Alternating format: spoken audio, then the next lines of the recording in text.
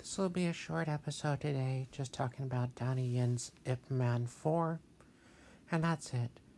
I still have, I think, one more movie to watch before I do my best of the year list, so hopefully that'll be next week. Donnie Yen returns as Ip Man in Ip Man 4. I wasn't expecting to see one of these on the big screen because they haven't played in my marketplace before. You know, this is what happens when you live in a smaller market.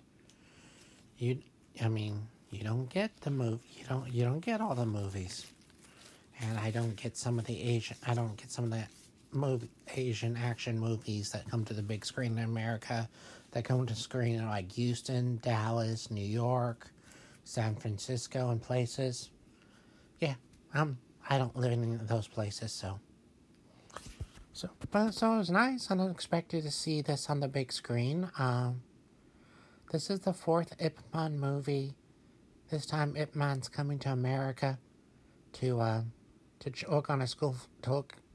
look at a school for his son, who's been thrown out of his school in China, and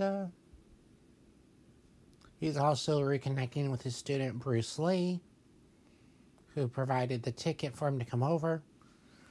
Danny Chan plays Bruce Lee. I thought he was pretty good.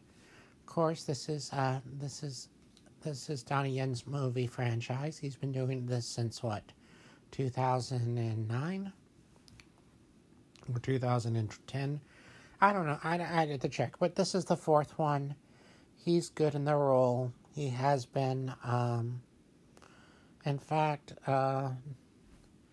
probably some of his best films are in this series. I think one of these days I got to do the best films of Donnie Yen that I've seen so I can think it. But I think at least two of them are probably from this series. So,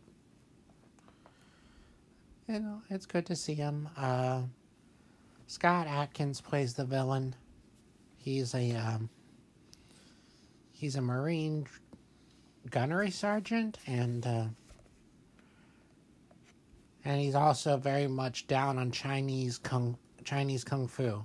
Maybe Chinese people in general. So you have a British actor playing American racist. Okay. But I mean, character, because even though Ip Man was a real person, the teacher Bruce Lee, most of these movies are very fictional. I mean, I don't think Ip Man had adventures like this. It's good. As I said, Donnie Yen's good. The fight sequences are good. Atkins makes a suitable villain. He makes a fairly good villain. There's another villain, an INS agent. And there's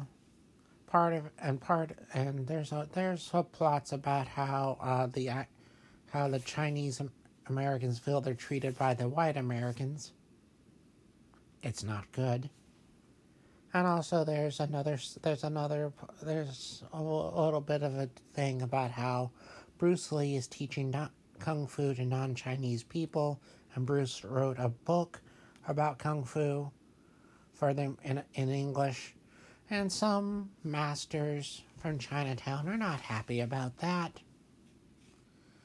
I think this is pretty good. It helps probably to see the other three movies before this, but I think you can pretty much figure out what's going on if you've never seen one of these before. So there are 4 films in this series, and then there's a spin-off film, Master Z, with Max Zhang. So this so far has been a pretty good series. So I did enjoy it. I'll probably get to Uncut Gems later, because, you know, I mean, a choice between this and Uncut Gems, I mean, that was the choice. So I think I made the right choice.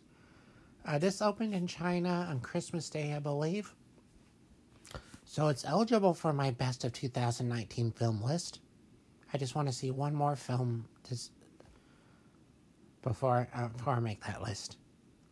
But yeah, Ip Man the final, or Ip Man 4 final. I'm not sure what the official title is. It's pretty good. It's worth seeing, especially if you've already seen the other three. Why not finish it off? I mean, a lot of times they say final in these things, and they're not final. But Ip Man dies at the end of this movie. I mean, spoiler alert. I mean, well, he was a real person, so he was gonna. So I guess it's not really that much of a spoiler, but he did die in the fourth. He did die at the end of this, so I guess this is one time where it says final that it actually is. But yeah, it's good. Well, that's it for this episode, and I think as I said, I think I have one more movie to watch. Then I can have my best films of the year next week. Trying to figure out the order, and I may want to rewatch one of them just to see how much I like it and to see if it holds up. So we will. So yeah, that's what I'm looking forward to next week.